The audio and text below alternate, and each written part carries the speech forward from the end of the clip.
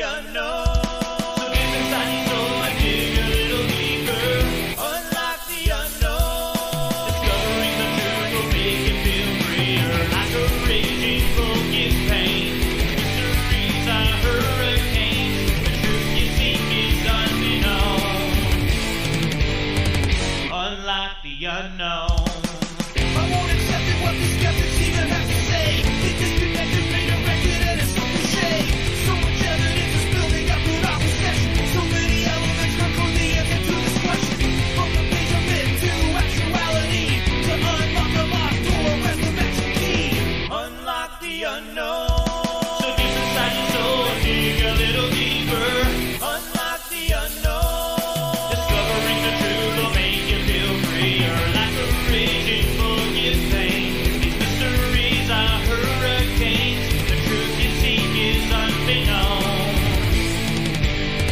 Unlock the unknown. You have 77 counties in Oklahoma. You go to reports in them, 66 counties. Cheyenne Indians call it Maps of Vista, meaning giant monster. These are some of the best cast footprints that I've seen in a very, very long time. North Canadian River Project, we basically focus our investigations on the North Canadian River or central Oklahoma.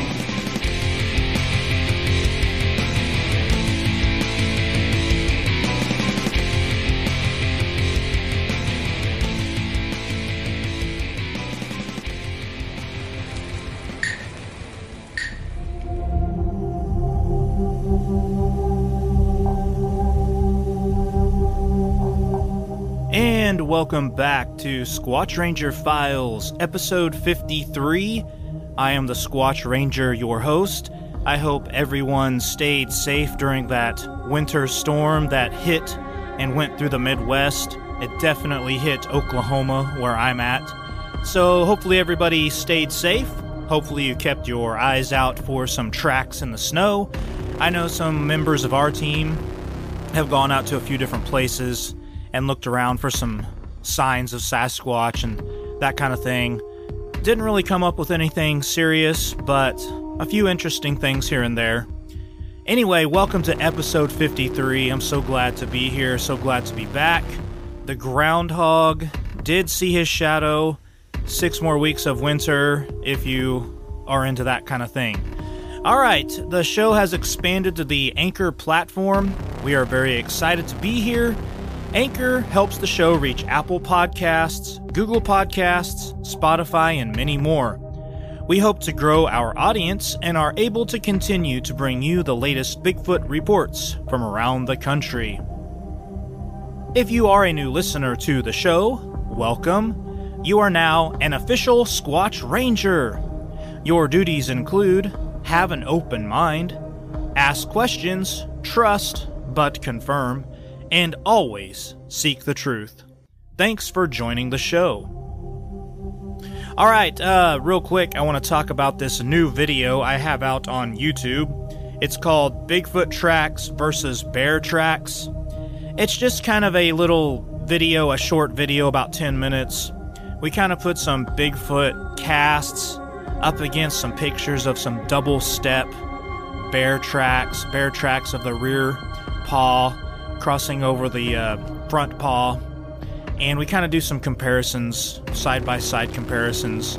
We kind of look at it and kind of break it down, and, you know, I let you, the viewers, decide. Do you think the skeptics are correct?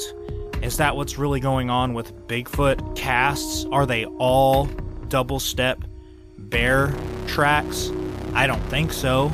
Maybe sometimes that happens, sure. But every single case of a Bigfoot cast? I don't think so, skeptics. But you watch the video, and you write in, please, and let me know what you think. Alright, let's start off with the segment of listener comments from the previous episode. So these would be comments from Squatch Ranger Files, episode 52. If you can remember, back that far, we had an episode about Bigfoot migrating into Metroplex areas and maybe finding like a wildlife refuge that's kind of on city limits, getting into bigger cities. And can Bigfoot and Sasquatch hang around there? And I kind of went through and gave you a list of different major cities and some wildlife refuges or hunting land, public hunting lands around major cities across the U.S. I kind of broke it down for you in that episode. So Kathleen B. writes in, amazing encounter stories. Thank you. God bless. Kathleen, thank you so much. She has been supporting Squatch Ranger Files for a while now, and I appreciate her. Marvelous47 says, great info. Thanks. I appreciate that. I try to bring you good content on the channel and good info, and I'm glad you enjoyed that, Marvelous47. Please write into the show some more. Please don't be a stranger. EB writes, I believe there are some old sighting reports from the Red Bud Valley Nature Preserve and Northeast Tulsa area. Check out that area, EB. Thank you, EB. I didn't realize that the Red Bud Valley Nature Preserve was in existence. I did, after the comment, I did look into it, and it is a part of the Tulsa Zoo. There is a facility is linked to the Tulsa Zoo called the Oxley Nature Center, and this Red Bud Valley Nature Preserve is part of that. And it's in this really squatchy area around Tulsa, and I didn't realize that this Red Bud Valley Nature Preserve existed, but I've driven kind of around that area, and I've always thought it's very squatchy in there, and I've always wanted to see if there was reports or places to investigate around there. So it looks like I could visit this Red Bud Valley Nature Preserve, maybe do like a day hike or something, check out some signs of Sasquatch. But EB, I did look on the internet. I don't know where to start to even find reports in that area, so please, if you could write into me, contact me, let me know what reports you've actually heard or read. I would love to get a link to that article of those reports. Okay, let's move on. I'm your Huckleberry. He writes in, Squatch Ranger, 30 miles north of Houston is the Sam Houston National Forest and Lake Conroe. On the north end of that lake is Stubblefield Campground. There has been reported at least 6 Bigfoot sightings, and that these happen to be aggressive creatures. Alright, thank you very much. I'm your Huckleberry. He also wrote back, also check out the Big Thicket area just about 40 miles northeast of Houston, Texas. Okay, I am aware of the Big Thicket area. I have heard of that before. I do realize that it's very squatchy, has a lot of Sasquatch activity. So I will do some more research on that and reading up on that. I have heard about that area on shows and podcasts for a long time now, and I know it's squatchy. So I definitely want to check out the Stubblefield Campground a little bit closer, because Carla H. writes in, I've heard encounters in both Sam Houston and Stubblefield Campground. I think Sasquatch Chronicles founder Wes, his encounter was in Texas. Okay, Carla, I'm not so sure. I always thought his encounter was in Washington or Oregon. I think Washington, I think that's where he lives. But I do know that he has gone on an expedition in Texas, probably had some experiences, Bigfoot, Sasquatch experiences on the expedition in Texas. I'm not sure that was his original encounter, though. I think it was in Washington, where he's from. But yes, she writes in, she makes the point again about Stubblefield Campground. So I am definitely going to check into this. This sounds like a really awesome place. I want to do some more digging and maybe find these encounters that you guys are writing into me and talking about. Alright guys, those are all the listener comments. So real quick before we get deeper into the show here, I just want to invite you, please share your encounter story with us. All you have to do is email the show, and the way you do that is write into squatchranger@gmail.com. Please share your encounter stories. If you've ever seen a Bigfoot, or maybe you've heard wood knocks or vocalizations, thumps in the night while you were camping, whatever it may be, please write into us. I'd love to feature your story on this program. I love hearing new encounter stories. and I know you're out there. If you have a friend who has one, please send them our way. squatchranger@gmail.com. Okay, let's move on. Let's get into the show. I'm not ready to read you the sighting reports yet. I want to do a quick little segment on this very interesting topic.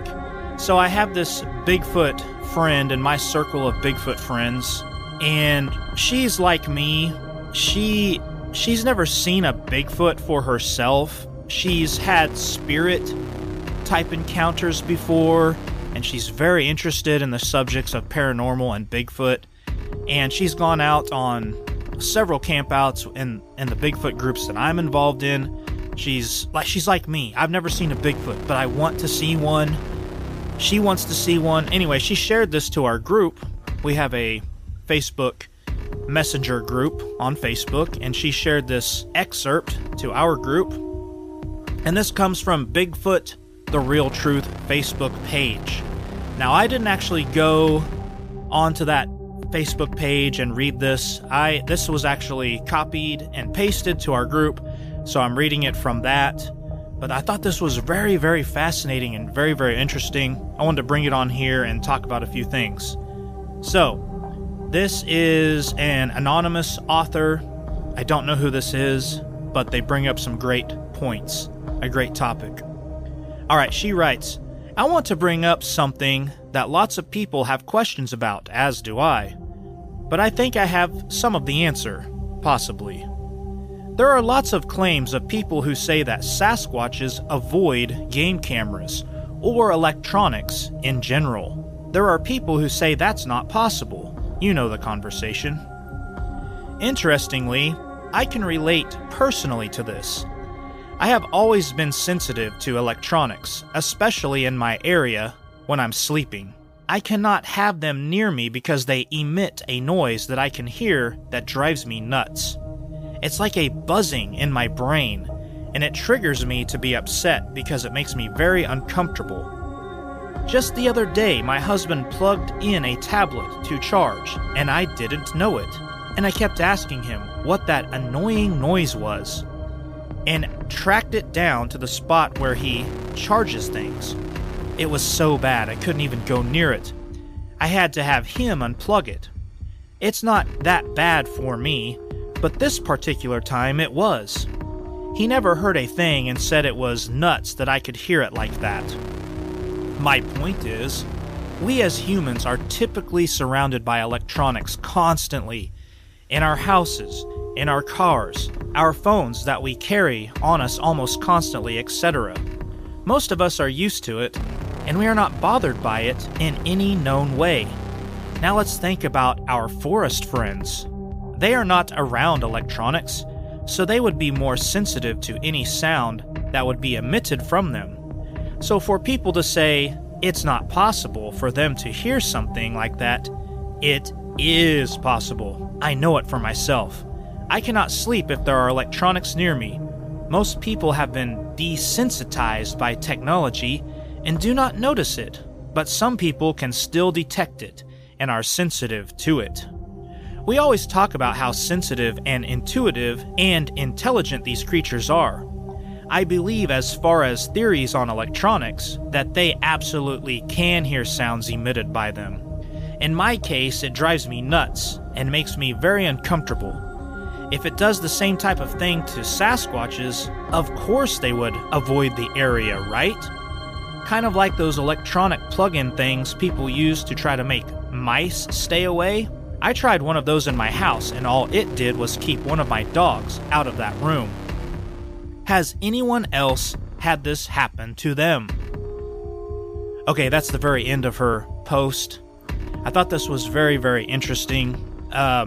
Now, we could go take this down a lot of different avenues with this. I'm strictly, in my little speech here, I'm going to keep it all about audio and hearing audio, because that's kind of what she kept it at, was she related it to herself about hearing the sounds from the electronics. So I'm going to keep it kind of on the audio side of things. But if you have an idea about a different avenue that we could go down with this, I want you to write in the comments, please, I want to know your opinions, but everything I'm going to say is probably going to stay within just hearing and the audio side of things. So, one of the very first things I thought of when I first read this, the very first thing, and I just still can't get it out of my head, is that children have this certain frequency that they can hear, but adults cannot. It's called the mosquito tone, and I didn't know off the top of my head what frequency this was, so I did have to do a little bit of digging. So I got this from a website called Decibel Pro. So I quote, "When talking about sound only kids can hear, there is one theory that keeps popping up. This theory says that adults above the age of 25 cannot hear a sound called the mosquito tone, which is a sound at a frequency of 17.4 kilohertz. If you want a chance to test this sound out for yourself, you can find it here. Link attached. However, this mosquito tone theory is not bulletproof. When it comes to noise only kids can hear, things are a little more complex. You will certainly find some kids or youngsters that are unable to hear sounds at that 17.4 kilohertz frequency, and some adults that can." End quote. Alright, so yeah, generally kids can hear the 17.4 kilohertz and adults can't. Now, it is a case-by-case basis. There are adults that can hear it. I cannot hear it. I actually went to that link myself, and I got on my phone, and it's a YouTube video, and it plays that frequency. And I actually played it while my kids were playing. They didn't know I was playing it, and they actually didn't notice it. And I had it on full volume. On my iPhone, I couldn't hear it at full volume at all, and I was right beside my phone. They were playing. Their little minds were, in playland, and they didn't know I was playing it, so they didn't notice it. So I was kind of surprised by that, but I have tried it before in the past, a year or two ago, and my kids did notice it, which I thought was so interesting and so cool. So the only way I could hear it is if I literally put the speaker of my phone right by my ear, and then I could kind of hear a frequency, but I did have to put it right up to my ear. So I immediately went to this when I was thinking of this this woman writing in this little excerpt. And I just thought, okay, so, there's kids can hear a certain frequency, so maybe our forest friends, maybe there's something to that. Maybe they can hear the mosquito tone even better, probably, like other animals could. And so I went to that. So then I started thinking, okay, maybe there's a condition this woman has. So I kind of did a little short search on a web browser, and I found a couple of different conditions that people could have where people notice sounds more than other people would notice sounds. So I found this. It's called, what is hyperacusis? Hyperacusis is a hearing disorder that makes it hard to deal with everyday sounds. You might also hear it called sound or noise sensitivity. If you have it, certain sounds may seem unbearably loud even though people around you don't seem to notice them. Hyperacusis is rare. It affects 1 in 50,000 people. Most people who have it also have another condition called tinnitus, which is a buzzing or ringing in your ear. Okay, so this hyperacusis, I think it's like ordinary sounds like a car engine running. Okay, your washing machine going. Everyday noises like that. Maybe not quite electronics that are very, very, very silent. Okay, so I don't think this person probably has hyperacusis. Okay, but it is a condition that people have, and they're more sensitive to everyday sounds. But it sounds like, because what she wrote in her excerpt, she even wrote the word buzzing or ringing. So let's check out this. What is tinnitus? Tinnitus, or ringing in the ears, is the sensation of hearing ringing, buzzing, hissing, chirping, whistling, or other sounds. The noise can be intermittent or continuous and can vary in loudness. It is often worse when background noise is low. so you may be most aware of it at night when you're trying to fall asleep in a quiet room. In rare cases, the sound beats in sync with your heart, pulsatile tinnitus. Okay, I thought that was interesting. So if this female that wrote this in, if she is suffering from some kind of condition, I would think it would be this condition, tinnitus, where you're constantly hearing, ringing, buzzing, that kind of thing. She even wrote it in her excerpt. I'm not sure if that's really what she has, if she does have this condition. Seems like she would already know and have had that diagnosed to her by a professional already. So I'm not sure here, but I just think it's interesting. There are people out there that can hear this buzzing, ringing sound constantly, and it's a condition. So do our forest giants, do they walk around with tinnitus and that kind of thing? That is not what's happening, because they are avoiding game cameras, and it's not from a condition, I don't think. I think it's they have this special sensitivity that we just can't quite explain yet. I don't know. But then I got to thinking, okay, let's take a look at humans, and let's take a look at what is our typical hearing range, and then let's compare that to a couple of animals out in the woods. What's their hearing range? So, what is the normal hearing range for humans? Humans can hear frequencies between 20 and 20,000 hertz. Speech and language frequencies, the ones we are most sensitive to, range from 250 to 8,000 hertz. Not all humans have the same hearing range. Some can detect and hear higher frequencies than others, while many incur a gradual loss of sensitivity to higher frequencies, especially as they age. Alright, so we typically have 20 to 20,000 hertz hearing range. It does vary from human to human, and maybe some people, like this woman that wrote in, maybe she can hear higher frequencies that we can't. Maybe it's not a condition. Maybe she just has better hearing. Alright, so what would be the average hearing range? What would it be for a Sasquatch, one of our forest friends? I would think, okay, if this really is true, and the reason that they can avoid game cameras, maybe their ears are just better than ours, That would have to be. They can hear some kind of frequencies and hear electronics and all that, like she's getting at. So we'll talk about that here in a little bit. But first, I want to do a couple of animals. So first animal, similar in size, is in the forest, hairy, probably has the same diet. A bear, okay, because it's in North America.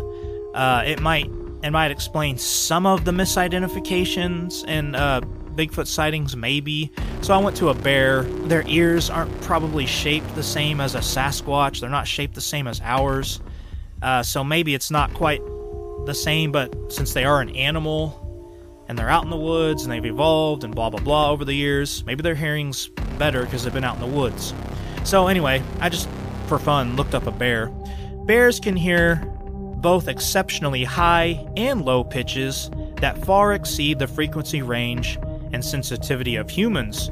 Depending on the species of bear, they can hear somewhere between 40 to 60,000 hertz, while we humans can generally hear between 20 to 20,000.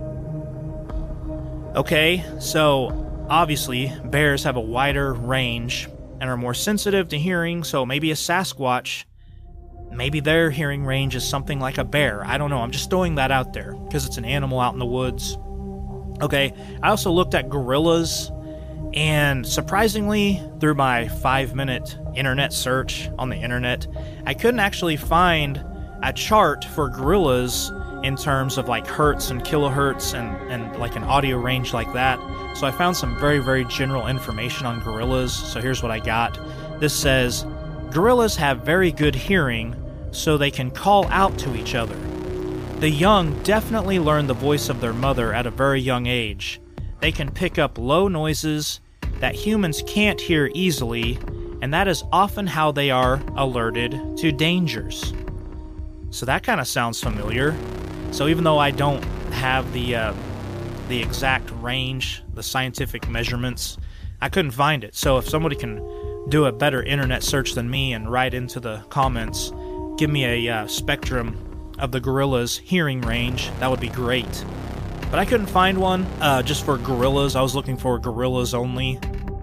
But I thought that was very interesting. They hear these lower tones that we can't hear, and that alerts them of danger. So this is going right along with our topic of Sasquatch, of being able to avoid game cameras, and maybe they're picking up on electronics, and the electronics are emitting some kind of energy, or maybe auditory decibel wave sound waves. Maybe they can hear it, and that's how they avoid it. So I looked up, okay, so what kind of noises do game cameras make? Do they actually put out some kind of decibel level sound waves all the time, and so that we don't hear, but animals can hear it, and that's how they avoid the game cameras? Well, so I looked it up, and no, they don't just put out a constant audio sound wave like all the time. That's not how it works. Game cameras are actually very, very quiet, but they do put out a little bit of sound. So I found this from trailcamjunkie.com about game cameras, and it all comes down to their IR filters, and that's the one thing that makes the noise. So this little bit comes from trailcamjunkie.com. It says, during nighttime photos, trail cameras use an artificial light source that is called a flash. The flash provides light to the area, allowing the photo to have proper exposure. On today's cameras, you will often see that most manufacturers use infrared and black flash in an attempt to not spook game with a sudden flash. These light sources produce a light that is a wavelength that our eyes cannot see. The caveat to this is that the image sensor of the camera, that is designed to pick up the same light that we see, cannot absorb this light either. So, to combat this, what is known as an infrared filter drops down in front of the lens, blocking infrared heat and allowing visible light to go through the image sensor. The mechanical movement of the IR filter is the noise that you can hear. How loud this noise actually is depends greatly on the engineering of each camera. The amount of noise can change from brand to brand, and even from camera to camera. How often this happens also depends on the engineering of the camera as well. Some trail camera manufacturers design their trail cameras to drop the IR filter once there is no longer adequate light in the available area, and then removes the IR filter when light becomes adequate again, typically around dusk and dawn. This makes sure that the trail camera only makes a slight clicking noise twice a day. Other manufacturers enact the IR filter to drop and raise with every trail camera trigger, subsequently making a noise every time a photo is taken during the night. Okay, so that was a lot of information right there, but basically what it comes down to is when that IR filter drops, when it's taking a photo, it makes a tiny little clicking sound, very, very tiny. Basically what happens is, if you're a hunter out in the woods and you're standing next to a game camera, if you're about 3 feet from the game camera and we engage that IR filter to drop down, you might be able to hear it from 3 feet away, a little bit of just a little click sound. And also if you're right up against the game camera, like you're inches away, you're definitely going to hear the click sound. If you're 6 feet from the game camera, about 6 feet or more, you're not going to hear that little click. Our human ears aren't going to even hear it 6 feet away or more. So we're really not going to hear it out in the forest, especially if you're walking on leaves and stuff like that, and your footfalls. So maybe like deer and other animals with more they can hear more frequencies, and their hearing is just better than ours. Their hearing range is better than humans. They might be able to hear that tiny little clicking noise from far away. So maybe Sasquatch can hear that tiny click. And on most cameras, or on some, it only clicks twice, like once at dusk and once at dawn. So game cameras aren't really putting out a lot of noise or sound waves for them to pick up on. So I thought that was interesting through through this little research I did. So Sasquatch, they're probably not going to really pick up on the game cameras. And then it also said sometimes the game camera will make that click noise every single picture it takes. So it will do it more often. So it just depends on the manufacturer, but it's just a tiny little clicking noise. So how are they avoiding these game cameras? If they have great hearing, maybe they can hear the clicking noise, but is that really enough to avoid the game cameras? So here's where we can go down different avenues with this. Maybe they pick up on a different type of energy. Maybe they pick up on the what's that black flash. Maybe they can see it. Maybe they can see the black flash, or just the light, the IR light that it emits. I don't know. You guys write in. Let's take this down some other avenues. But for just today's episode, I was going to keep it strictly at the auditory signals, sound waves, and what they could possibly pick up on. So I don't really think it's that. So we might need to explore some other things. Anyway, we're going to get into the Bigfoot reports. Here they are. Thanks for listening to today's episode, and it's time for the Bigfoot reports. Here they come, guys. Number 1. Why I became a Bigfoot scientist. Sullivan County, New Hampshire. Class A daytime sighting. Year unknown. This story comes from the website 603bigfoot.com. I am a scientist who has dedicated my life to Bigfoot. I know you have some disdain for the folks who claim to be Bigfoot experts, and I can assure you, I make no such claims. I am just someone who applies the scientific method, logic, and common sense to interpreting some of the claims and evidence found. I thought it may be interesting to share the experience that led my life down this path in the first place. Perhaps some of the people watching your channel have had similar experiences and would benefit from hearing mine. I was 11 or 12 at the time, and I was a bit of a troublemaker in school. Nothing serious, just the occasional fistfight or spitball incident. Stuff like that. Whenever I got a detention, my parents' rule was that I had to walk home. It was their way of adding a little extra punishment on top of what the school was doling out. I grew up in rural New Hampshire, and if you were driving to the school, it was about a 5 or 6 mile trip. This is because where we lived was on the opposite side of a range of heavily forested hills, which had no roads going through them. However, there were old logging trails and jeep trails that cut through these hills, which would cut the total distance down to under 2 miles. My brother and I used to ride our mountain bikes through these trails to play basketball at the school, or swim in the town pool during the summer. A few times we even raced our mom with her driving on the roads, and us pedaling our bikes through the trails, and we would usually win. So even though my parents probably had the longer distance route in mind when they made this rule, of course I took the shortcut home whenever I needed to walk. There was also a small stream that crisscrossed one of the trails, the stream kind of winding along where the trail went more or less straight. This stream was probably only 4 to 5 feet across on average, but there were a few deeper and wider pools and spots where the terrain got steep. These pools were great for catching native brook trout, and one of them was large enough to cool off in the summer.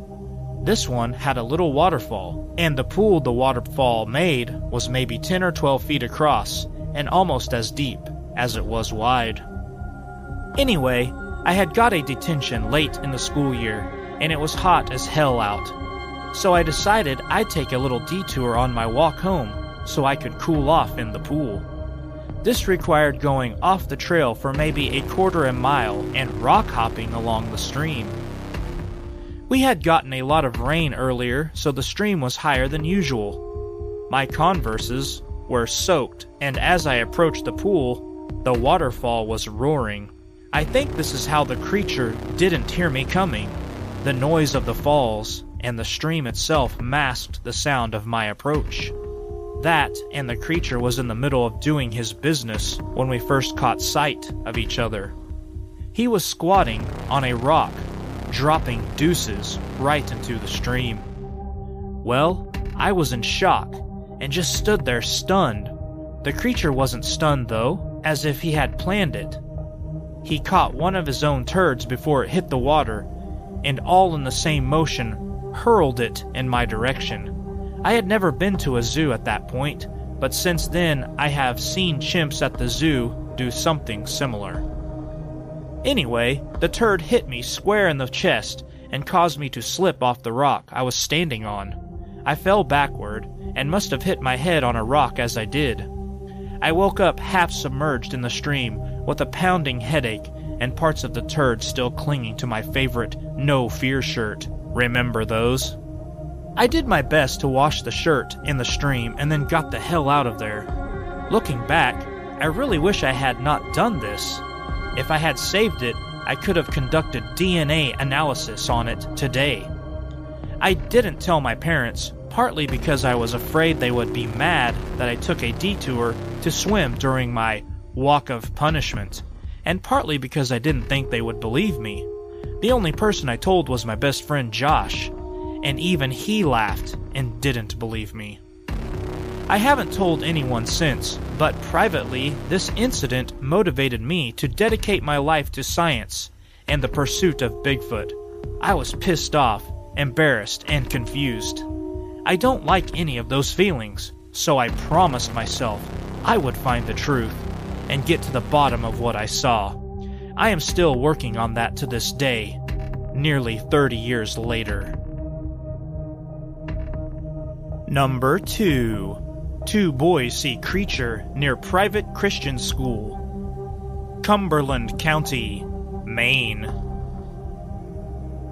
My first experience was when I was young. My parents had me in a very small private Christian school in rural Maine. I had roughly 6 classmates, and only one was my age, the teacher's son. One day, we were running around outside, racing, playing with rocks and things of that nature. Normal 7 to 10-year-old boy stuff. Now, out back of the church, there was a very large clearing, which I assumed at the time was to make room for additions. But me and my buddy, we'll call him Josh, always liked to mess around back there, as the earth was extremely uneven. Little divots to hide in, and plenty of rocks to flip over and discover salamanders. On this particularly warm afternoon, we were nearing the tree line when we both smelled something foul. We scoured the area for potential dead animals and found next to nothing. As we neared the center of the field, Josh stepped in his tracks and just stared at the tree line, frozen with fear. I called out his name a couple times, and he just turned and ran, telling me to run! I looked in the direction that made him flee and saw a very tall, upright human figure walking between trees with its face following me. Hair covered its body. I took off and never went back. Our parents, of course, said we saw a bear, but we know what we saw was no bear. Fast forward to 2012, in Jefferson County, Washington. I've since married, had a child, and have enlisted in the U.S. Navy. I was stationed in the Pacific Northwest and have heard the stories, but heeded none of the warnings. My wife scoured the internet one weekend for an easy hike. Our daughter wasn't really old enough to walk, so we decided to bring a stroller. I'm going to be honest, I don't remember the exact location, but I do know that it was off the beaten path. We pulled up to the trailhead and saw a couple of people very swiftly get into their vehicle, almost panicked, and sped off. My wife and I dismissed it as they were in a hurry to get somewhere, so we continued, business as usual. We began down the path and almost immediately started getting an uneasy feeling. Mutually, we agreed audibly that something was off. About 5 minutes deep into this actually rough path, the stroller was a bad decision. We heard a blood-curdling scream, which sounded like a woman, but not quite human, deep in the woods to our left. My wife and I looked at each other, frantic. Time to go! I grabbed my daughter and my wife grabbed the stroller, and we took off. We heard the scream moments later, but this time it was much closer, and now we were hearing something very large trudging through the woods. But we couldn't see anything. We slowed down to listen, trying desperately to keep our location hidden, despite the fact that we felt like we were being watched. Now, the thing moving in the woods was coming from different directions, without warning. We could not pinpoint it, as to keep eyes in that direction. As we paused briefly again, it seemed the woods stood still. No sounds, not even birds chirping. We felt like this was our opportunity to barrel out of there. We took off. We were close to the trailhead anyway. Not seconds after our borderline sprint, a massive boulder, probably 100 pounds, launched across the trail, as if by slingshot, bouncing off the massive trees. We tried to see where it came from, as there were no hills, but to no avail. We kept moving and only noticed the downed tree that was in the walking path that wasn't there previously after we got into our vehicle and took off. Were these humans messing with us? My wife and I didn't wait to find out. It was terrifying, and I doubt we will ever know the truth. Number 3. 2 boys see Bigfoot in Berry Hill. 1970s. Northeast District, Tulsa County, Oklahoma. Class C sighting. The following is an NOBRO documented report. I grew up in Berry Hill starting from 1964. My grandparents moved to Berry Hill in 1940, and I lived just below Chandler Park. I grew up below the large hills next to just south of West 21st Street on South 49th West Avenue. My parents owned the wooded area that ran from West 26th and South 49th West Avenue, and then going back west until you reached South 57th West Avenue. There was a creek that used to run from the river behind the property and hills. It's all changed now due to building the new bridge. My neighbor and his friend who grew up in our neighborhood were walking behind our homes in the wooded area along the creek and over the hills, and told me that they had seen a large, dark, Bigfoot-looking thing on the other side of the creek going up the hill. At first, I thought they were seeing a bear walking up on 2 feet, and then realized we didn't have bears in Berry Hill. It scared them so much, they ran the opposite direction back home. I always thought they just told me the story to scare me as a joke because my neighbor knew I was scared of Bigfoot since seeing Legend of Boggy Creek a few years earlier, and had to live among such a wooded area. I was always worried about it when having to go to the back acres of my parents' property. But after seeing the pics of the footprint, Chandler Park footprint of 2021, I immediately thought of that story I was told in the 70s. The location I am talking about is probably only a half mile from Chandler Park and just directly east of the park. Follow up NOBRO investigators report. The NOBRO received this report in response to a recent post on our NOBRO Facebook page, which reported the finding and casting of the Chandler Park footprint from our report files. Report number 124. Park naturalist finds track along trail.